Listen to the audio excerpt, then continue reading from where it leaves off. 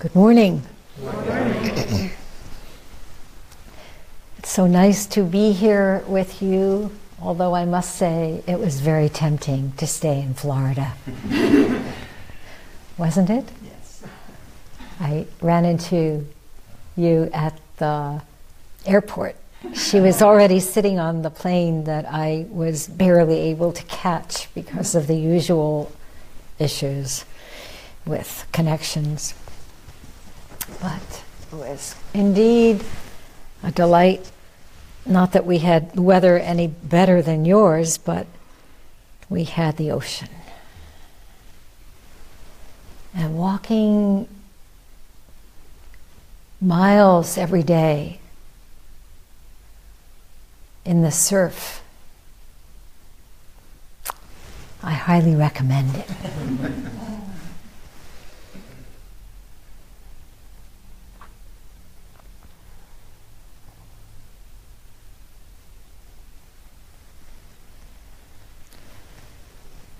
Some of you attended the 49-day service here for a very dear old friend, Houston Smith, who passed away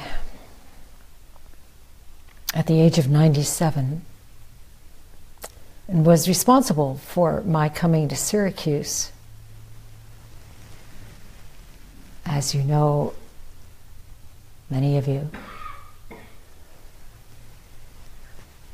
in 1976, having left Dabusatsu Zendo,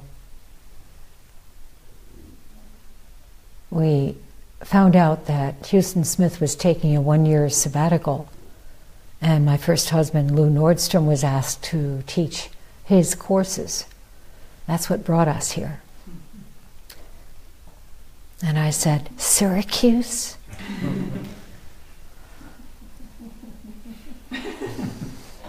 There's no ocean. Okay, 1 year.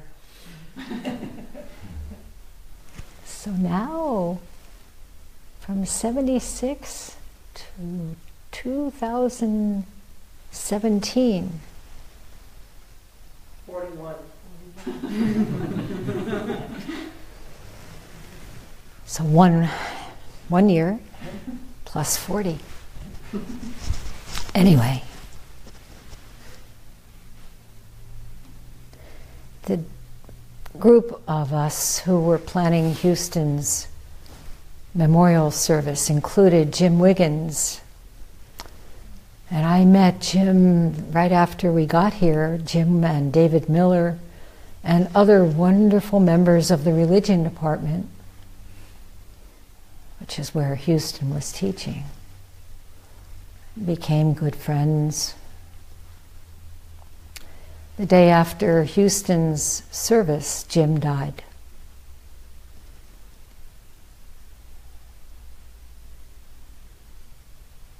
And yesterday, 2 weeks later, there was a wonderful service held for him, James Wiggins. David Miller presided. And one of the things he said in his remarks was a quote from Heraclitus, the Greek philosopher.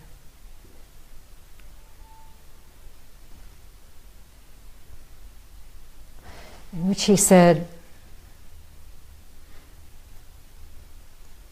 hidden harmony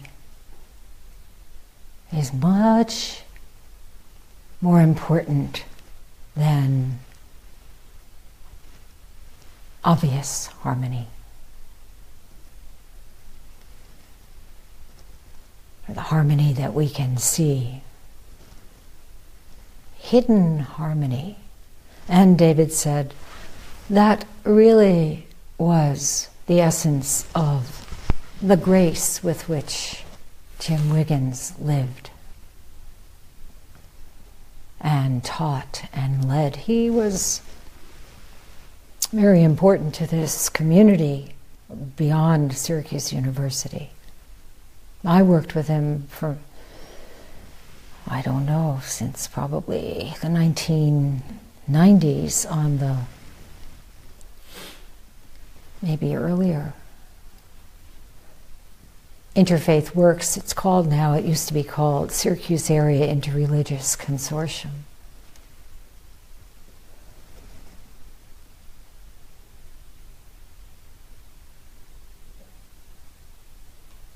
But this Heraclitus statement, hidden harmony, is really completely in line with the Buddha's teachings on how to uphold Buddha, Dharma, and Sangha. And particularly regarding Sangha, as some of you may know, as the monastic system became institutionalized in Japan, one of the entrenched attitudes was one of abuse, persecution, and exploitation of those who came even 5 minutes before you. So the new trainees were, and continue to be, quite oppressed. In Japan, there's an expression, and this is not just limited to monasteries, it's a cultural expression. The nail that stands up is beaten down. So what this means is, if you call attention to yourself in any way, particularly in a way that seems lacking in discernment, you will be beaten, literally.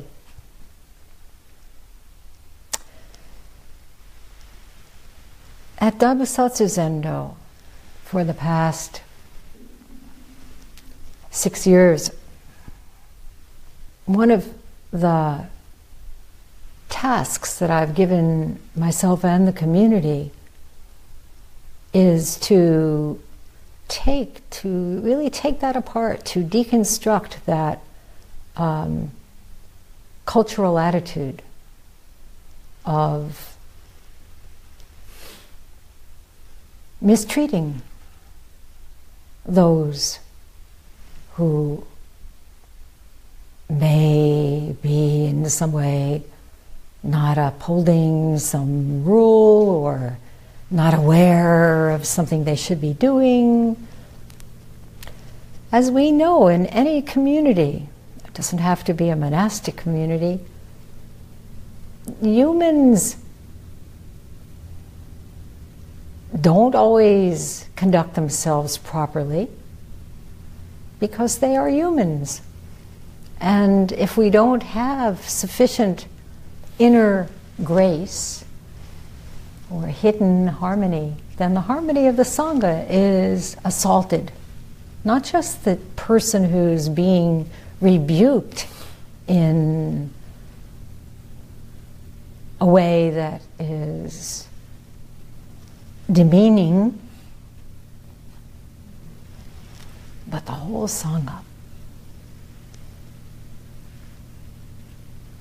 Here at Hoen-ji, we haven't had that as our example. In fact, quite the opposite. People who come here are always struck by the warm, kind, and loving atmosphere that has been created over the years. So whether you are living here as a resident or coming for the first time to sit or returning for 20 or 30 years as a practitioner, you know this is how we treat one another. Am I right? Huh? So important. This is a discipline. It is not some kind of, sentimentality.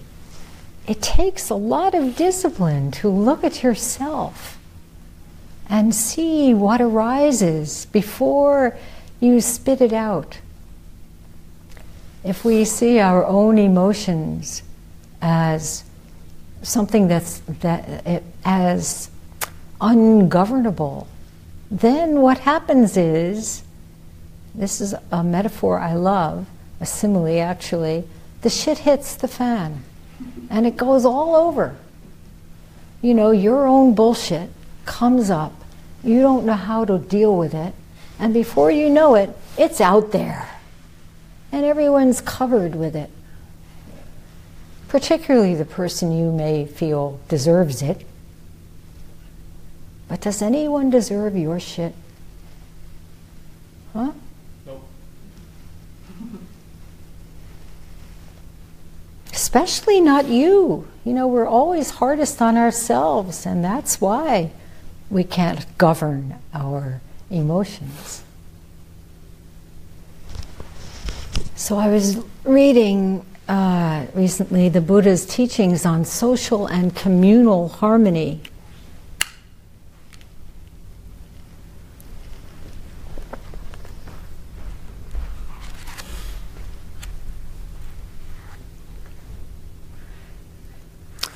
And this is an anthology of discourses from the Pali Canon, edited and introduced by Bhikkhu Bodhi.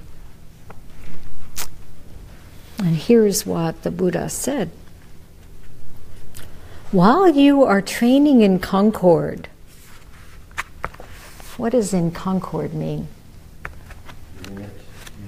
I live on Concord Place. Concord, right? In concordance with the way. In concordance with the real truth. Peace. Concord is peace. While you are training in concord with mutual appreciation, this is what Sangha means. Mutual appreciation, not you didn't do that, you're no good. No, mutual appreciation. Without disputing. There's always something we can find to dispute about, always. But we have to reflect back. While you are training in concord with mutual appreciation without disputing, there might arise mutual verbal friction, insolence in views, mental annoyance, bitterness, and dejection. Has anyone experienced this? It's amazing how this is part of our daily life, and we are doing this practice because we acknowledge it, right? We're not trying to cover it over. We're looking within.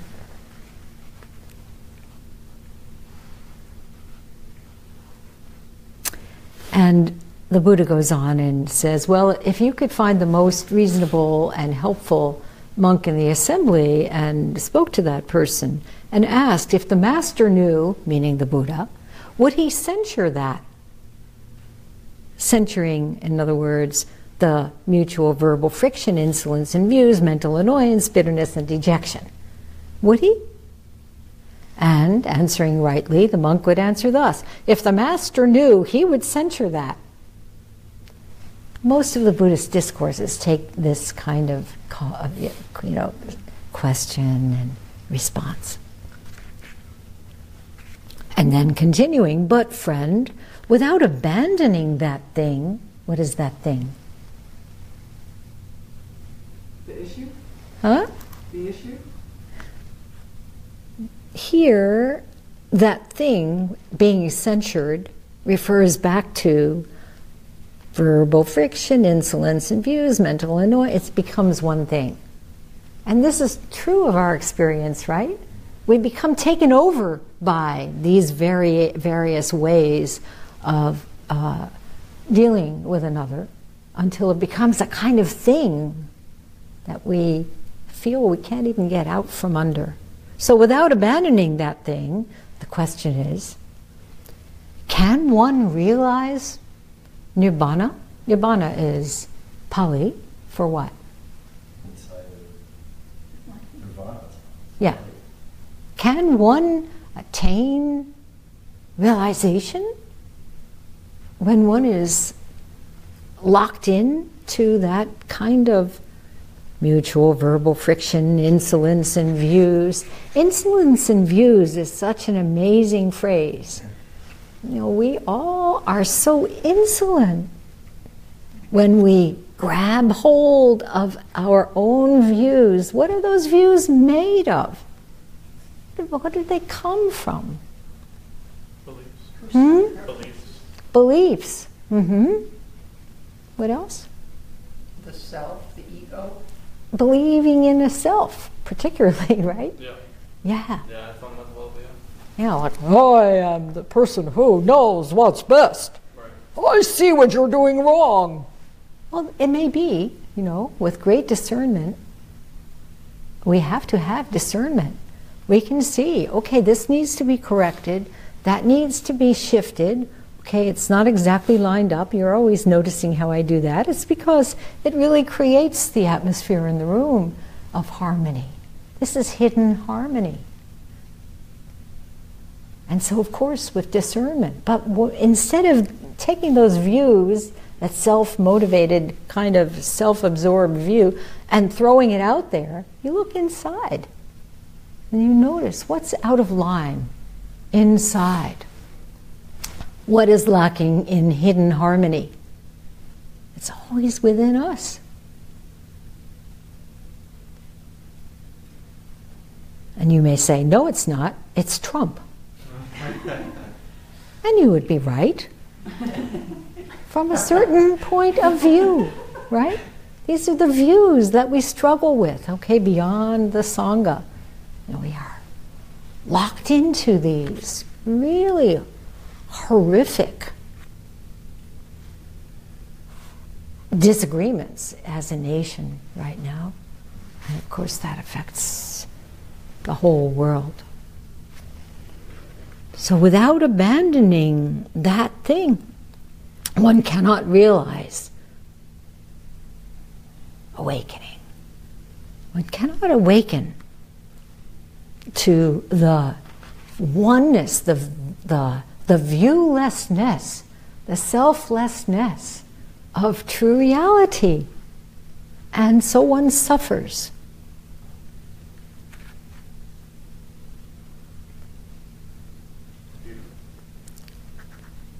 In another section, the Buddha is talking about 6 roots of disputes.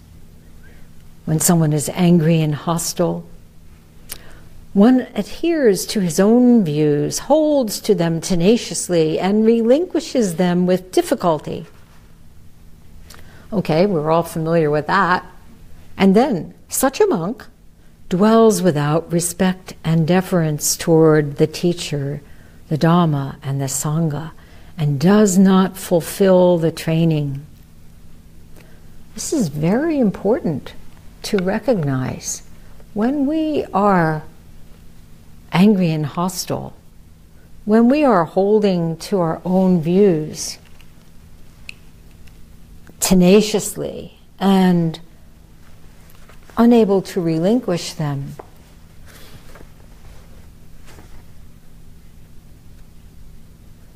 one is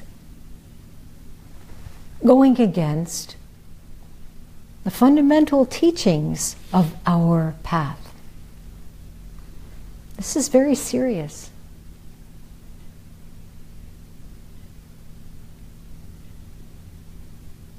There are so many Christians, for example, who go against the teachings of Jesus. when we meet a person who is truly kind, truly loving, truly caring, truly generous,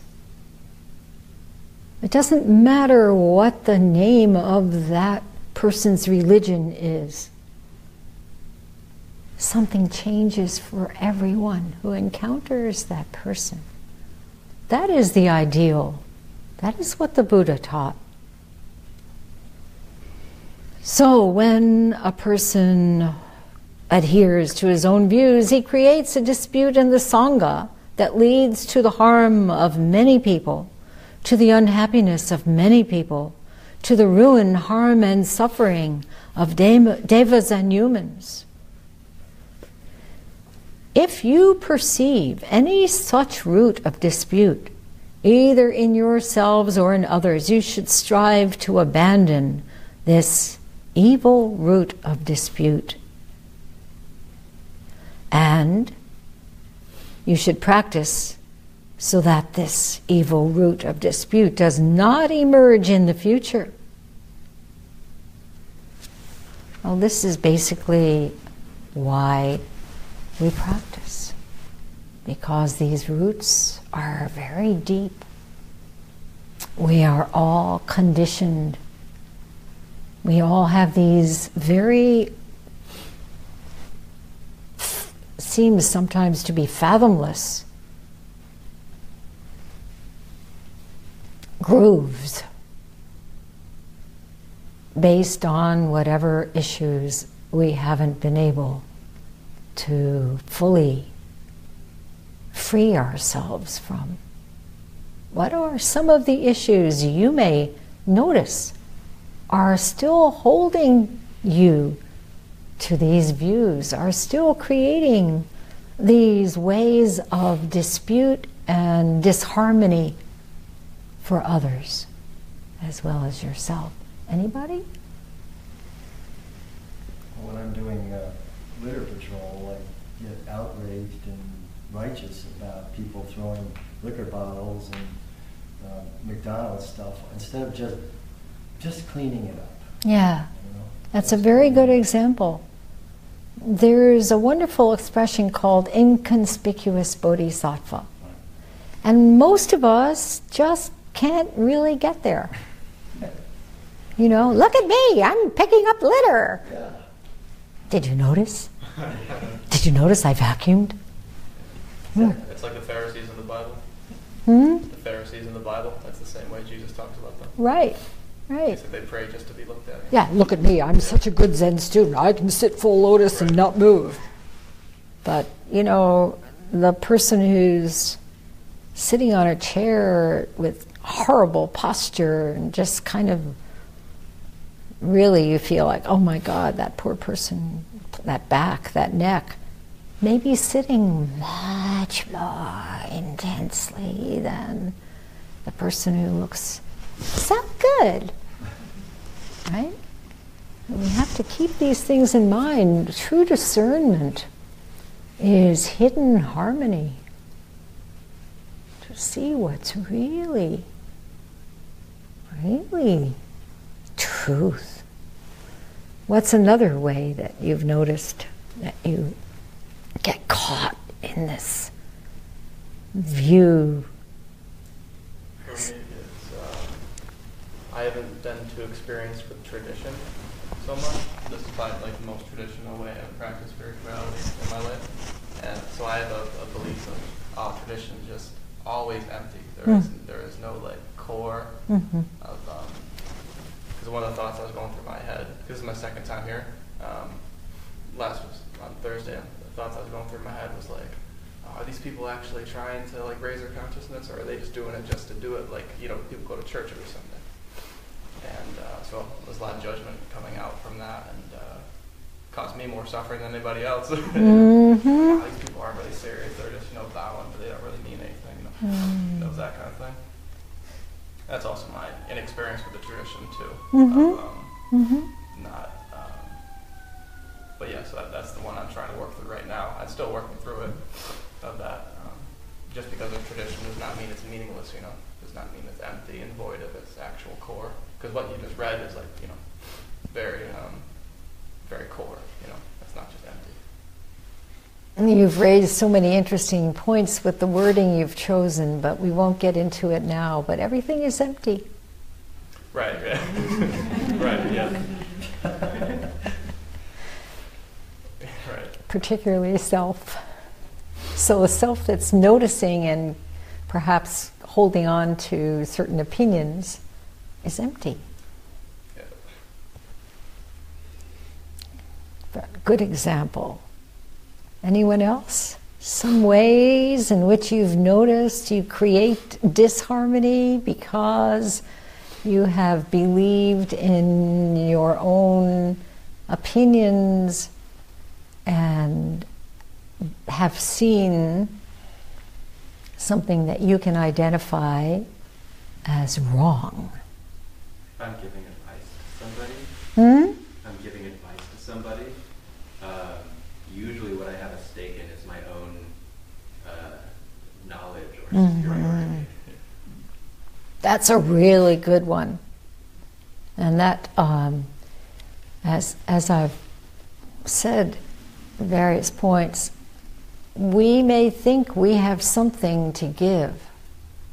And that attitude gets us in trouble because it can become like a kind of meddling.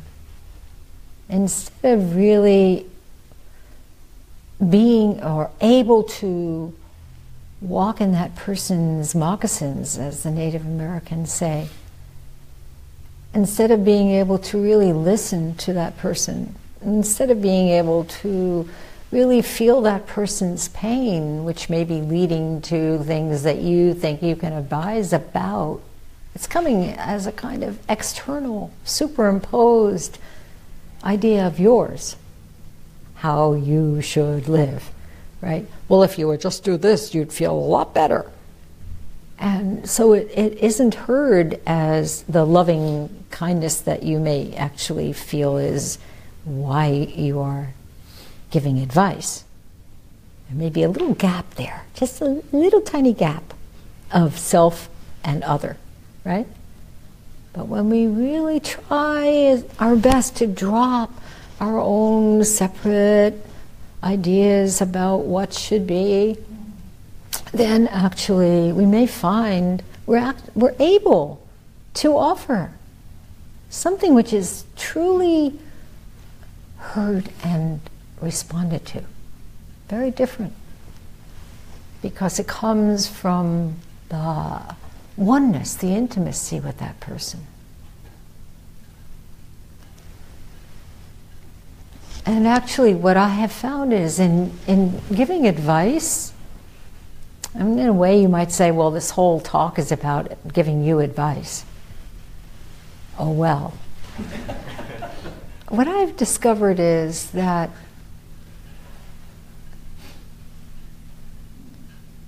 everyone has to find out for herself. And advice can only be like the Zen expression, pointing at the moon, the full moon of enlightenment, you know, and the finger. Well, it's not about the finger, is it?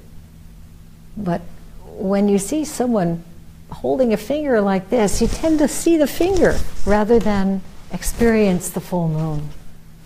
And so we get into that kind of trap, giving advice.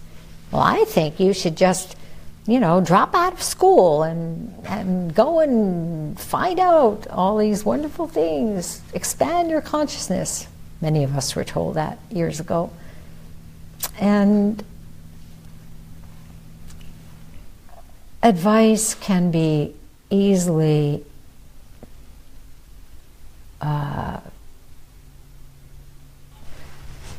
something that adds to someone's confusion. So we need to find out for ourselves. Again, discernment is necessary. When you see someone who is harming himself by doing certain behaviors, you may feel, I have to find a way to reach this person, right? Do you find that that's what kind of brings up the desire to give someone advice? So that the person ceases certain behaviors that are harmful? That's true for many people. But we've learned so much through the recovery movement, you know, the AA or NA or whatever. Someone really has to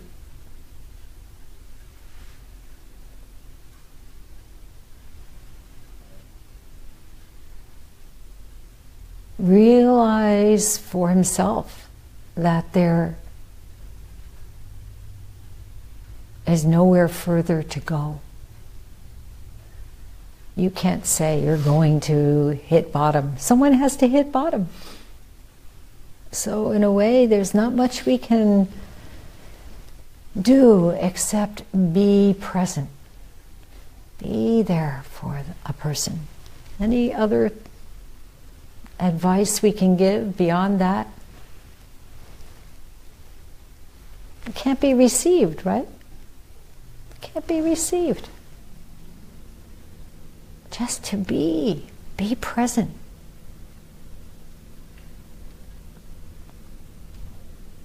And we read earlier in Bodhisattva's vow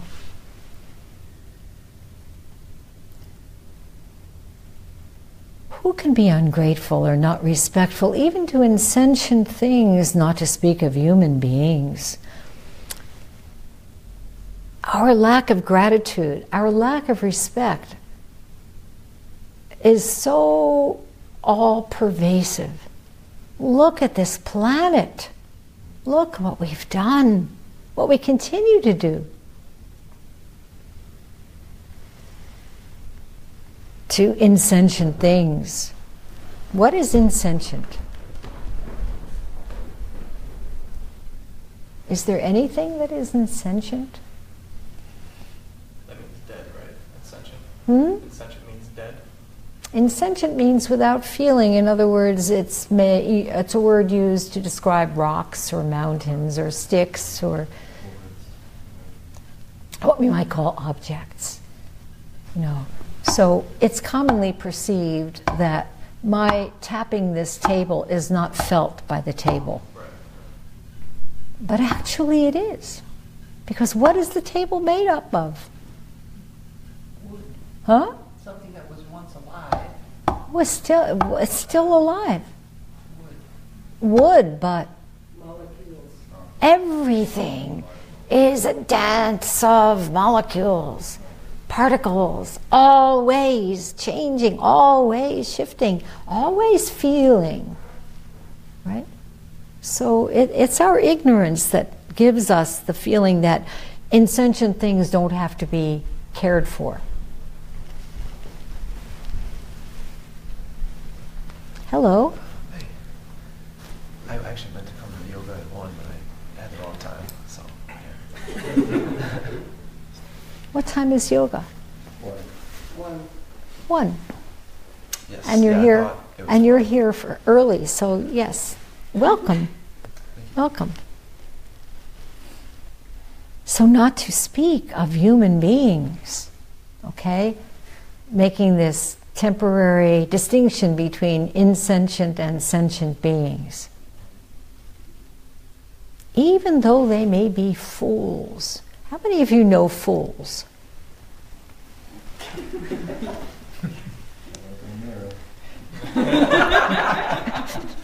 Even though they may be fools, be warm and compassionate toward them.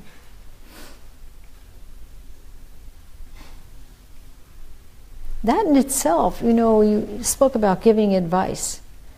Just this feeling of warmth and compassion is so much more wondrous than giving advice, isn't it? For someone who is in pain and doing stupid things, you know, foolish things, right? acting like a fool. To feel that someone has warmth and compassion in his or her life is very significant. And it's very hard for us when we see someone acting in foolish ways or self-destructive ways not to add something, because we get caught up in the narrative that they're involved in. And we see the story that they're adhering to, and we say, well, if you would just get out of that story, you'd be able to be present. Yeah, right? Have we tried that ourselves? That's what our practice is, right? Drop the story. What's the story? Well, if he hadn't, well, she should have done blah, blah, blah. We've all got it going on. But do we hear what's going on? Do we hear our own thought process?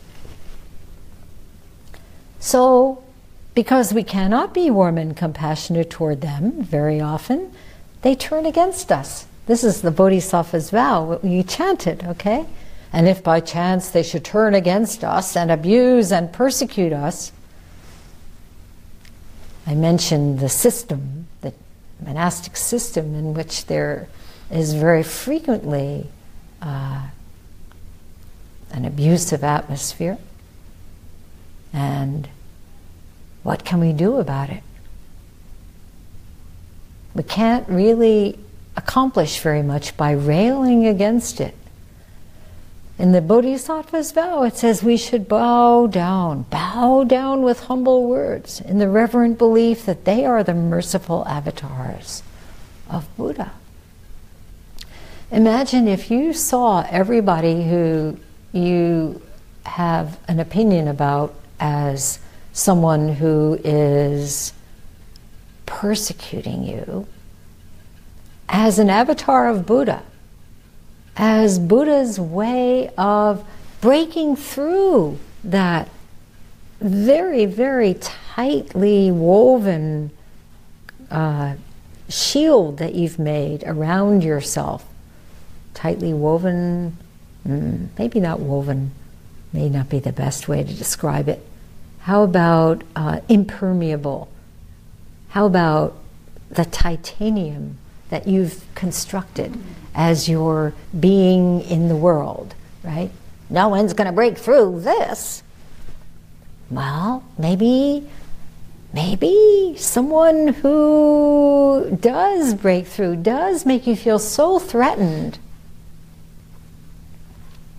that you may see that person through your deep meditation as an avatar of Buddha, as someone the Buddha is sending who uses devices to emancipate us from harmful karma. Where'd that harmful karma come from? It's been produced and accumulated upon ourselves through our own egoistic delusion and attachment.